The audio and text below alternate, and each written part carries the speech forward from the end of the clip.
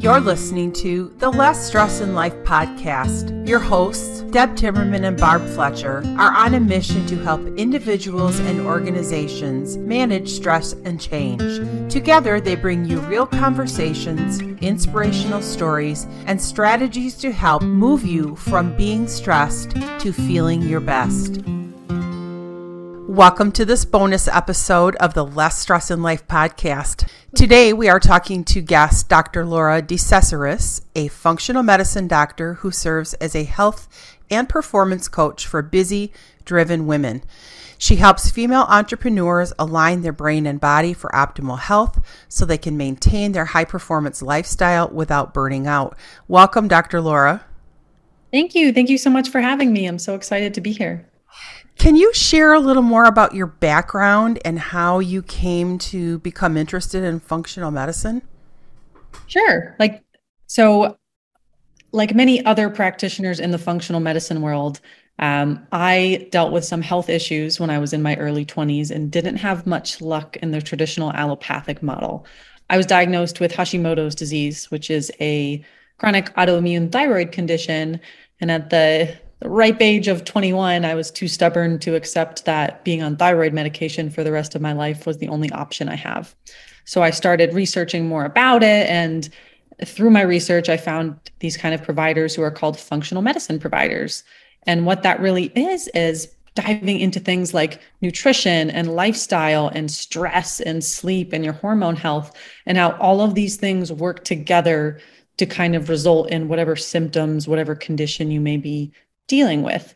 So for me, it was very eye-opening to learn about how my lifestyle and how my nutrition were directly impacting my health. I've met so many functional providers who have similar stories. And I think for most of us, we get into it for that reason, that we wanted more answers and we wanted to understand, well, why did I get this condition? Why am I experiencing this now? And what can I do to take action day in and day out to alleviate my symptoms and feel and perform better? For those that don't know what allopathic medicine is, could you explain that model versus functional medicine model? Sure. So allopathic, or sometimes called conventional medicine here in the US, is our typical healthcare system. So you get a problem, maybe like a headache or bloating or constipation. You go to the doctor and they typically give you something to get rid of that symptom. That model is very good for identifying diseases, for emergency medicine, for infections. But with some of these chronic inflammatory disorders, things like autoimmune illness, things like IBS and gut issues, a lot of patients don't have much luck in that model because they're such multifaceted conditions. That's where functional medicine really shines. It's a little bit more root cause based, a little bit more preventative and holistic in nature. And it serves as a nice counterbalance to that allopathic model. So I always like to say it's not either or, it's how do we use both of these to really get the best of both worlds when it comes to your health. So can you speak a little bit to how stress might impact some of those chronic conditions? Sure. So we know from studies and just from observing things that stress, a lot of us think about it as just when we feel it emotionally, like, oh my gosh, I'm so stressed out, I have so much going on. But really on the cellular level, it impacts things like your hormones, how well your brain works. It can actually ramp up inflammatory pathways in your body, causing inflammation or a worsening of inflammation if you already have it. It can also really zap your nutrient stores, meaning you need a higher level of targeted nutrition to do the same thing as a person who doesn't have high stress levels. I like to compare it to if you're putting increased demand on your body, you need to increase the supply. So stress goes so much deeper than just those kind of emotional feelings, the emotional manifestations of it. It's really impacting every cell in our body, and it can wreak a lot of havoc if it goes poorly managed or unchecked for a long time. Women have lots of stress, and those that do often say that they feel like their hormones are out of whack. So what you're saying is that's probably true if I understood your last response. Could you talk about that and give us some insight as to why those hormones are so effective and what they might do to help them get back in balance? I hear that a lot too. And I think you're probably in agreement with this. When we hear women say that, they're often referring to things like their thyroid hormones or their reproductive hormones, things like estrogen and progesterone. Maybe they're experiencing hot flashes or menopausal symptoms or PMS. The thing is, when we look at all of the different hormone systems in our body, whether it is estrogen, whether it's cortisol, which is the big stress hormone, whether it's your thyroid hormone, they all work together. It's really hard to separate each one out and say, oh, well, I'm stressed, so it's only impacting, my stress hormones. No, it does impact all of them. Now, if we're talking just one quick stressor in time, the body's pretty resilient. It can rise to the challenge and rebalance effectively. But what I think you're asking about is women who are experiencing long-term stress day in and day out at all stages of life. And this is where things can get a little problematic and can impact those hormones because they are working so closely together. So let's say a woman does have high levels of stress. Maybe she's having trouble managing them or doesn't even know where to start when it comes to managing them. This impacts this hormone cortisol that I mentioned. Cortisol normally goes up and down throughout the day. It's responsible for our energy levels. But when we're constantly bombarded with stress, it goes totally haywire. And we can get really elevated levels of cortisol for a long time, and eventually they crash. And then it's like a cortisol flatline. Just that one change in hormone in cortisol, it can mean no sleep. It can mean no ovulation or no cycle if you still have one. It can increase the chance that you experience hot flashes or other menopausal symptoms. It can impact your thyroid function. And the longer it goes on, the harder of a time the body has keeping up with that. It's trying so hard to keep everything balanced and regulated, but it just can't keep responding to these abnormal stress signals over time.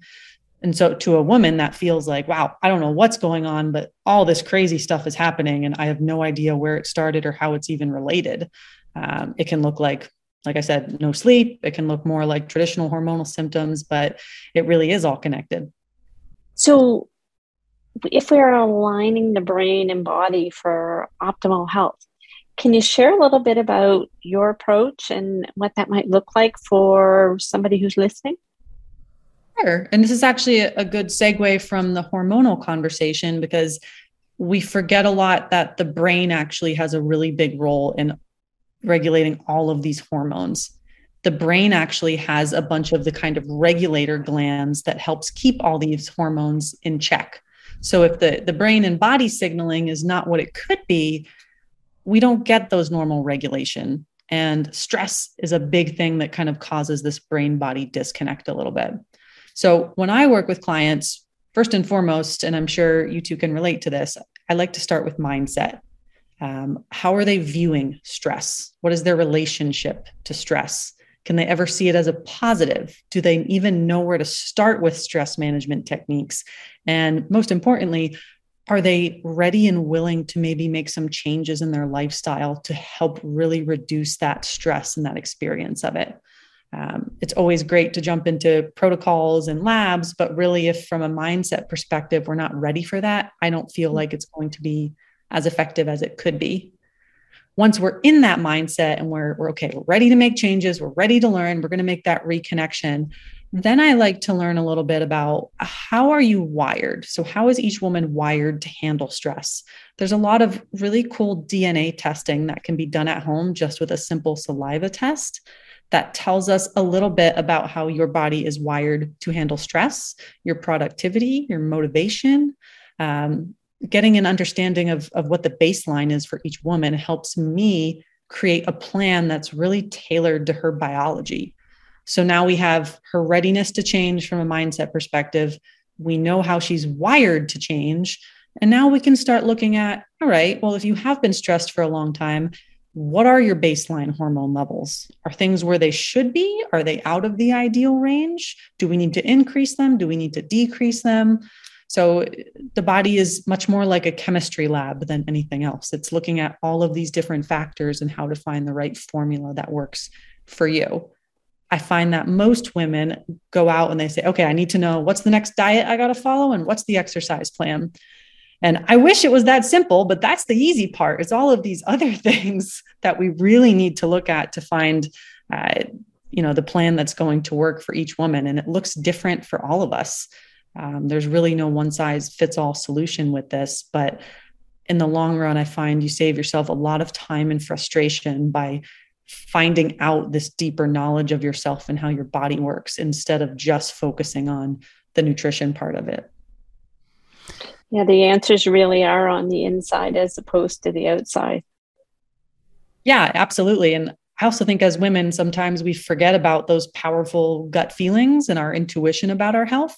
And we kind of get a little disconnected from it, right? We're like, nope, it's my diet and my blood work. And that's great. But I think we've all felt it at some point if we're following a nutrition plan or we just know something isn't quite right. And I really encourage women to pay attention to those cues because nobody knows your body better than you do at the end of the day.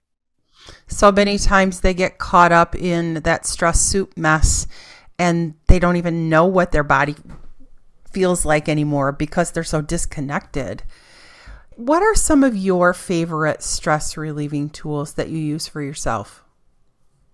Yeah. And before I say that, I'm so glad you said that, the stress soup, because that really is what it is. We get completely disconnected from our own internal cues, and repairing that relationship is such an important starting place for all of this.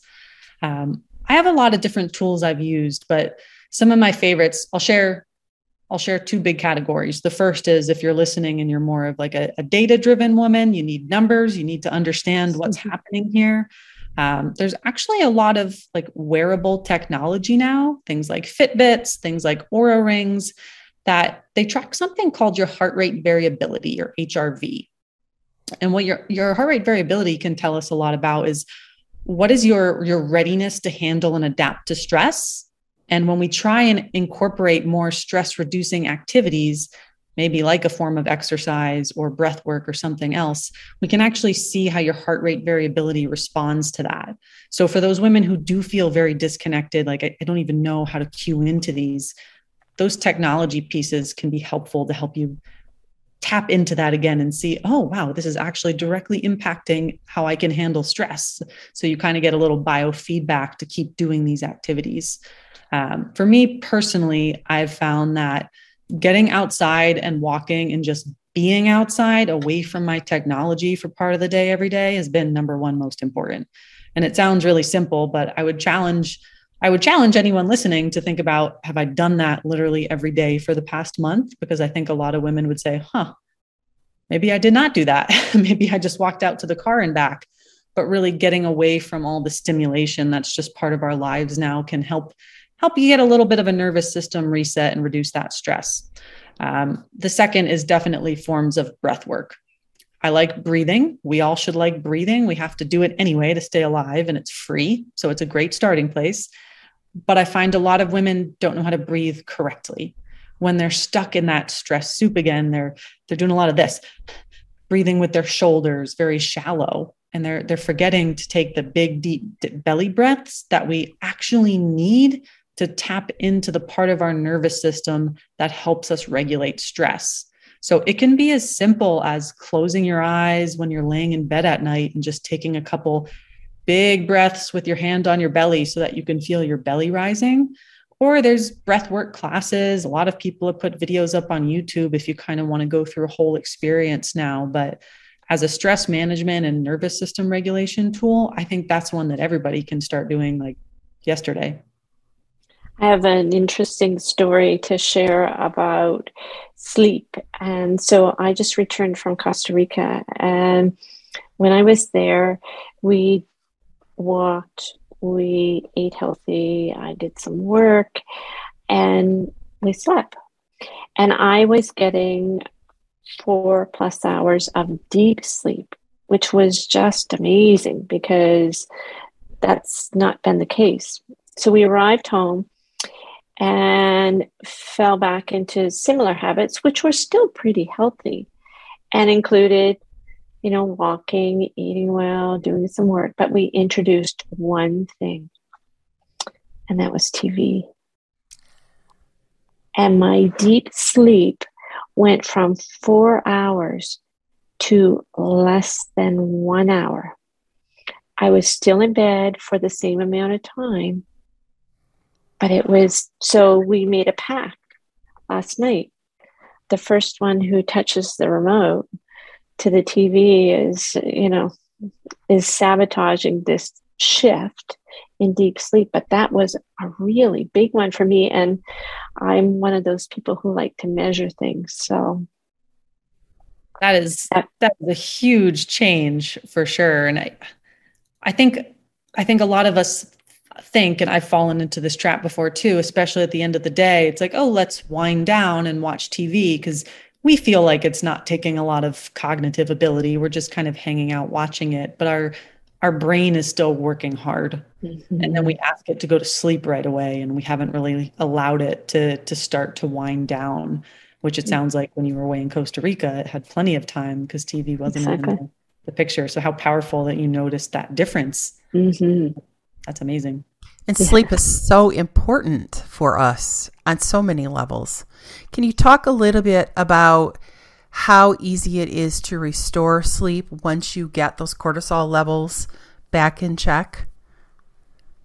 Yeah, I think that's one of the most common reasons for disrupted sleep in women is that cortisol pattern is all over the place. And to help you really understand it, if you're listening and you're like, how is that related to sleep? Most of you have heard of something called the circadian rhythm, right? It's what wakes us up in the morning. It's how we go to sleep at night. And it involves this relationship between cortisol and something called melatonin, which is our hormone that helps us with sleep. The two of those are like a yin yang. When one is high, the other is low. They balance each other out. So if we know we need to make melatonin to go to sleep, but we have really high cortisol all day long, we never get the signal to make it. So you can feel like you're totally wired. You can have trouble falling asleep. You can wake up at 2 a.m, wide awake. You can get all of these sleep issues. And it doesn't matter how many sleeping pills you take or anything else. You really need to fix that cortisol and restore that circadian rhythm for yourself. And it honestly, once we figure out what is wrong with your cortisol, it doesn't take that much to change it. It can be as simple as just getting targeted light exposure to natural sunlight at a couple times during the day and making sure we have a really good nighttime routine that lets our brain start winding down a little bit more. So if you figure out what's going wrong, it's much more easy to find the plan to get you back to a good sleep schedule versus when you're just kind of guessing and saying, oh, well, maybe I'll try this, or maybe this is the ticket. Once you know the reason for it, it's very simple to find the solution to it. So for most women, if that's the problem, obviously we need to address the stress, but we can do all of these other things to at least help support the body, because as soon as you get a good night's sleep, everything seems not quite as bad in life is the way I think most people would agree with. Yeah, all is right in the world when you have a good night's sleep. Right. Well, thank you so much for joining us today to have this important conversation.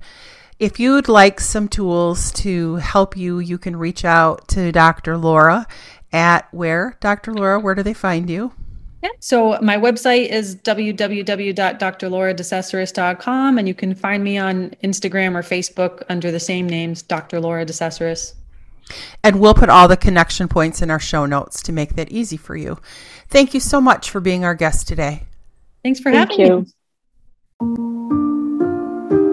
For more tips on living life with less stress and more heart, please follow us on social media or check out our website at lessstressinlife.com.